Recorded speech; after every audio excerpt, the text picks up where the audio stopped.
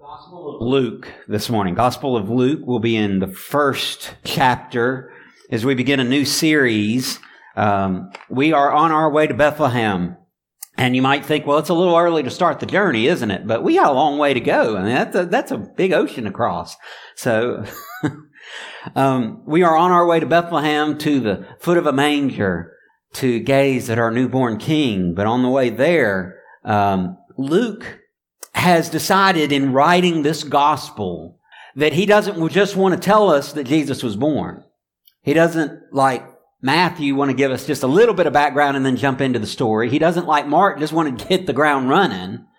He doesn't like John, want to wax philosophically about what all it means for God to become man. Instead, he wants to set the scene. He wants to take us through the events that lead up to the birth of Christ. And so this morning, we are beginning a series I'm calling Rejoice, and it's a series that's going to take us through the first two chapters of Luke to get us through the birth of Jesus and even beyond that. Luke chapter 1. We will be covering the first 4 verses today. So stand with me as we read Luke chapter 1, verses 1 through 4. This is God's word. And if you let it, it will change your life. Inasmuch as many have undertaken to compile a narrative of the things that have been accomplished among us, just as those who from the beginning were eyewitnesses and ministers of the word have delivered them to us, it seemed good to me also, having followed all things closely for some time past, to write an orderly account for you, most excellent Theophilus, that you may have certainty concerning the things you have been taught. Pray with me. Father, I pray that these words would reach through the ages and penetrate our hearts and lives. Use your word in this time to build up our faith, to help us know for sure that we may have certainty in the things that we are taught. Thank you for your precious word. In Christ's name, amen. Be seated. We're on this journey. Our guide for the journey is a man named Luke.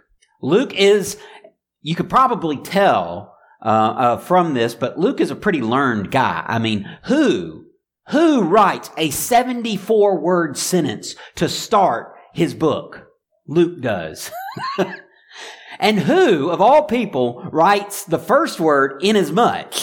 Well, that's a scholar for you right there. Luke is definitely one of those learned kind of guys. In fact, we know from the book of Acts that Luke was a missionary. In Acts chapter 16, something really interesting happens. Paul has just had his vision of the Macedonian calling him to come help us, and interprets that as God leading him. They were going to go into another part of the world to take the gospel. And when they tried to go, they found the door was shut. God didn't want him to go there. But instead, he has this vision. And then in verse 10, Luke, who wrote Acts and the Gospel of Luke, kind of as a 2-part series, he says, and when Paul had seen the vision, immediately we sought to go on into Macedonia, concluding that God had called us to preach the gospel to them. Now, what's interesting about this is the first time we find the first person pronouns used in Acts. It's always they, them, he. It's never we until this verse. This is the point where the narrator isn't just telling the story, he's living the story and bringing you into the action with it. Luke has been a missionary of sorts. He is a Gentile. We don't know a ton about his personal life, but we do know that he is a missionary along with Paul. And it's these wee passages of Acts that show us that. We also know something else about Luke. In Colossians chapter 4, Paul is giving greetings. And what you typically do at the end of a letter is you say, all these people that I've talked to have told me to tell you hi. Okay, that's kind of what this section is. And in Colossians 4:14, he mentions Luke, the beloved physician, greets you, as does Demas. So Luke is a physician. He's a scholar. He's a historian, and he's a missionary.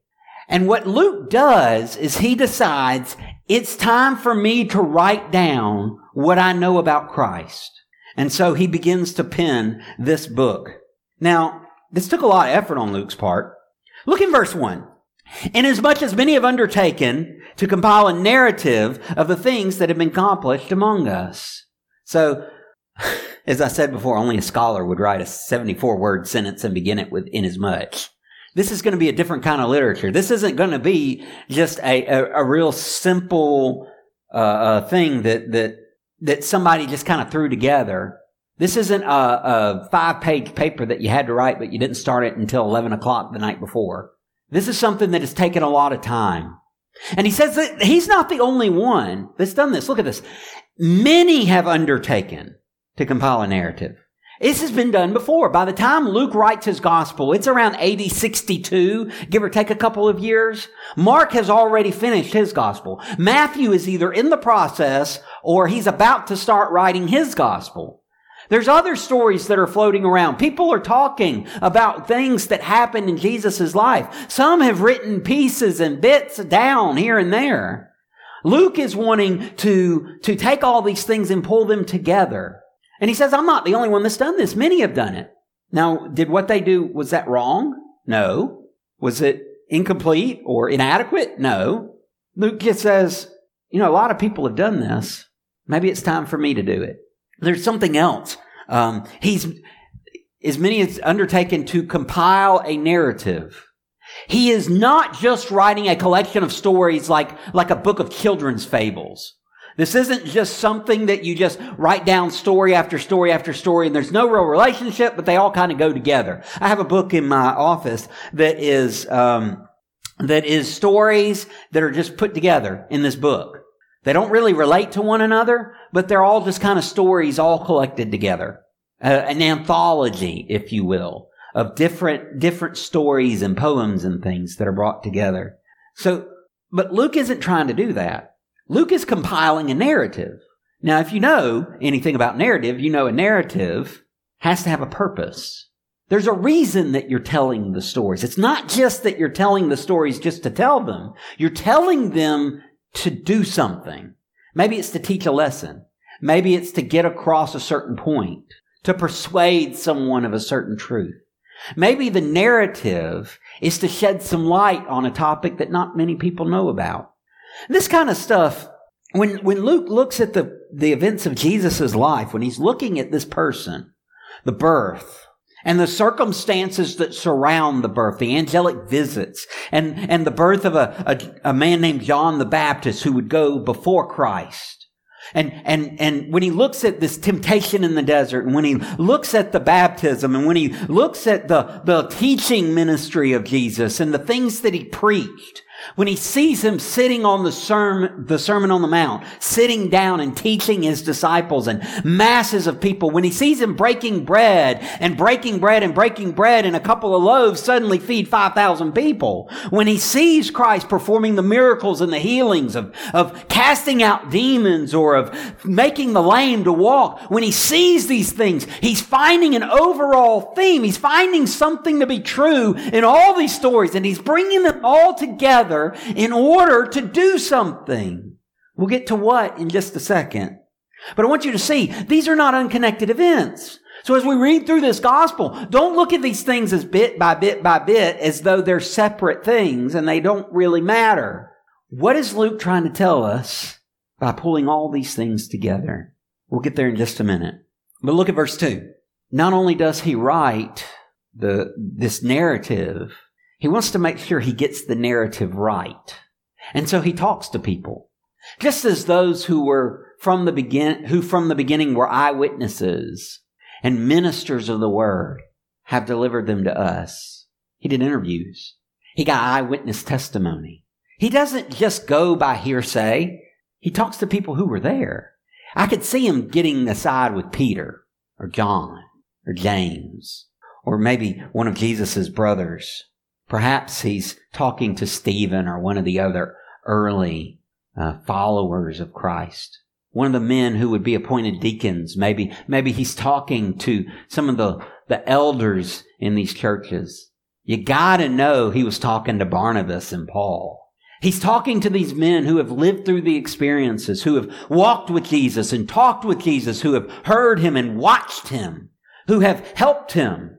He must have talked to people who were in the upper room. He must have talked to people who were on the mountain. He must have talked to people on the boat when Jesus is walking on the waves. And he gets these eyewitness testimonies.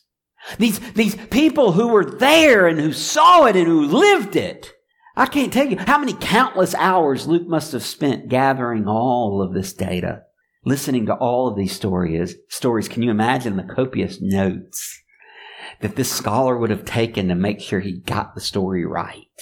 To convince us of what he has found to be true about Jesus, Luke takes the testimony of those who were there. Verse 3, it seemed good to me also.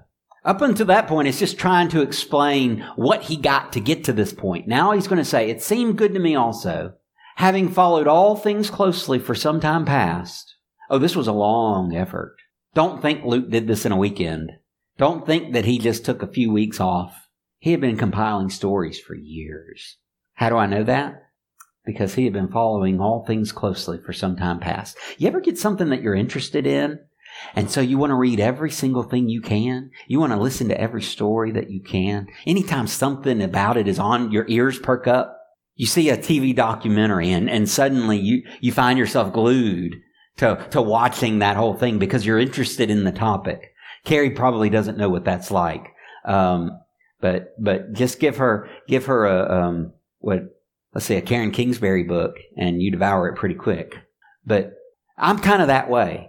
I have these certain things that I'm really interested in. And so if I run across something, a movie or a show or a book or something like that, I'm going to jump into it and I'm going to get into it. I'm just that kind of way.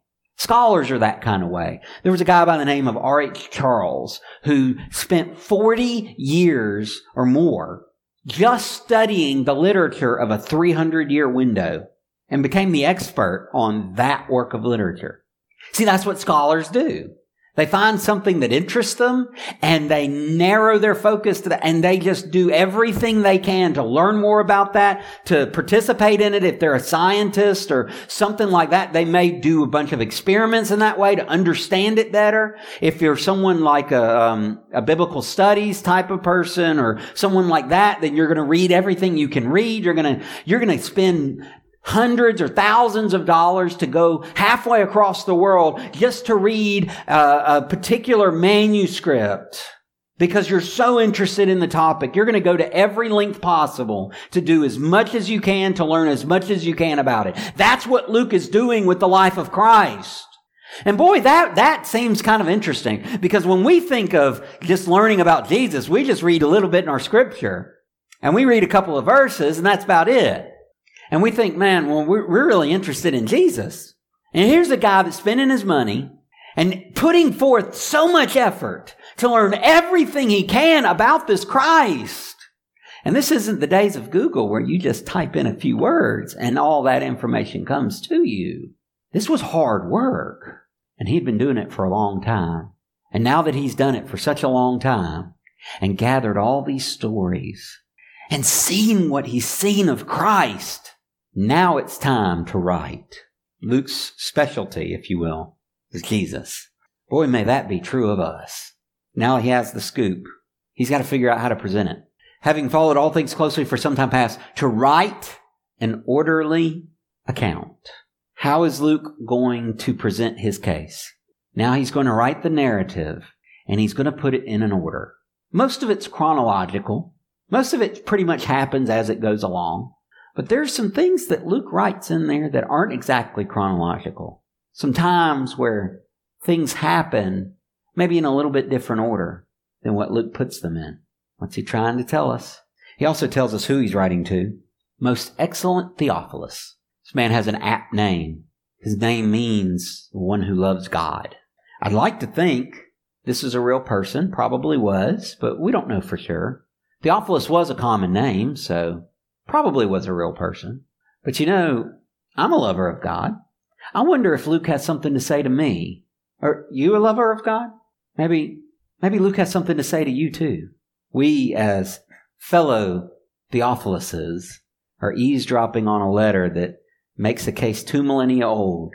That's just as poignant, just as timely today as it was on the day that the ink was still wet.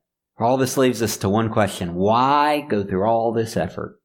Why spend these countless years, these countless hours, these countless drachmas or whatever money he was spending?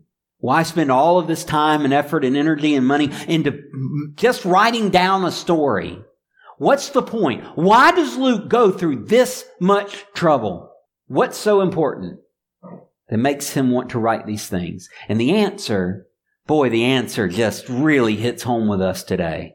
Verse 4, that you may have certainty. You want to know why Luke goes through all this effort? He's not going through all the effort because he has to. He's not going through all the effort because he got a sweetheart book deal. Some publisher didn't come to him and say, Luke, you got to write this down, baby. This is gold. I'll sign you the contract right now. Let's do this. That's not why he's writing. He's writing so that this person he's writing to, these people that he is writing to, these people that would long outlive him and Theophilus, could have certainty. I said that sentence was 74 words long. The word certainty is the 74th word.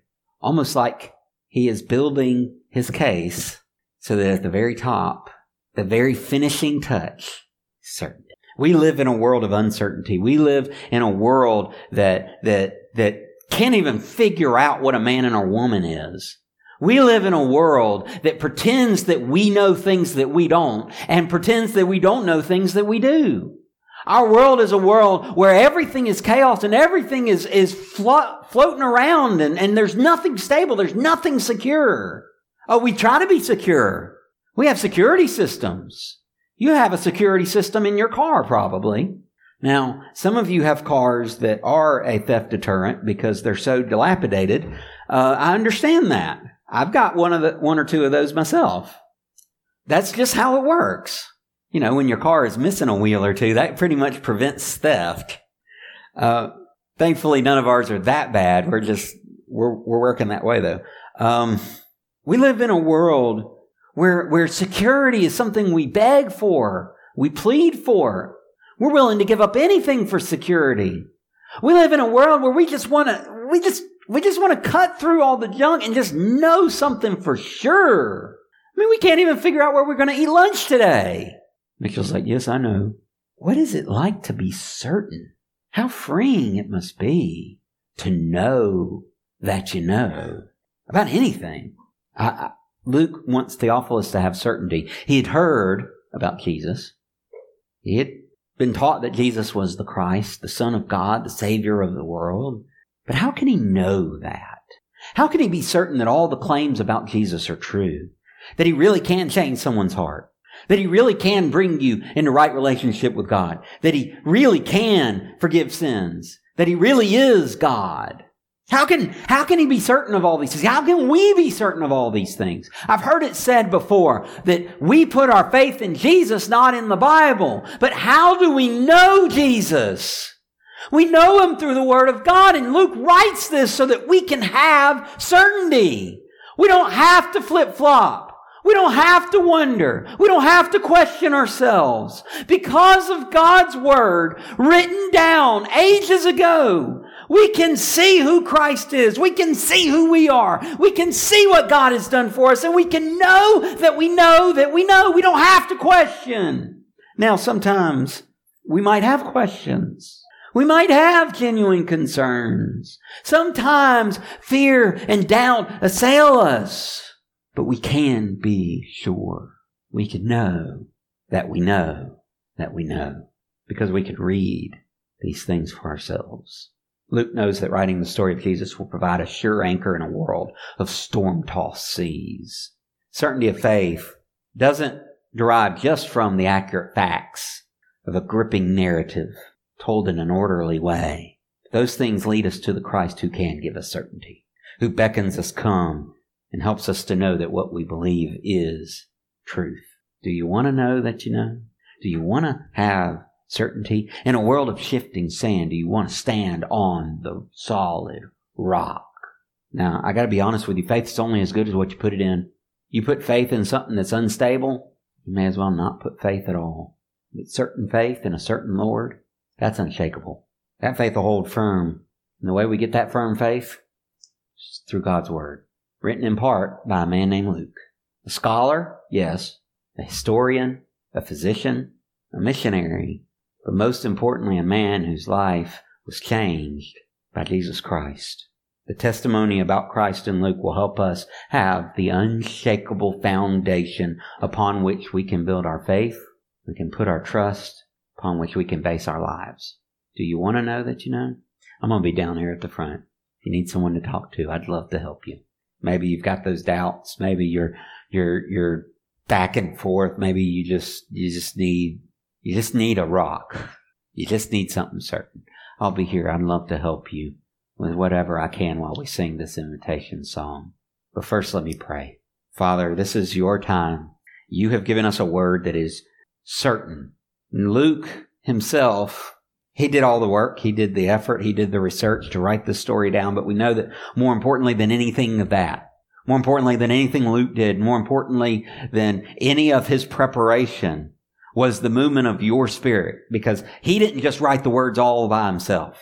We know that through your Spirit, you guided him to every word that went on that page, from the first word to the last. You're the one who guided him in writing. You're the one who guided him as he heard these stories and as he learned about Christ and as he gave his life to you and dedicated himself to your mission. God, you are the one who led him. And because of you, not just because of good historical work, not just because of great literary genius, because of your Holy Spirit, we have these words that help us have certainty or make us sure. Establish our feet on the rock. Help us know that we know that we know. This is your time. You do the work in us. In Christ's name, amen.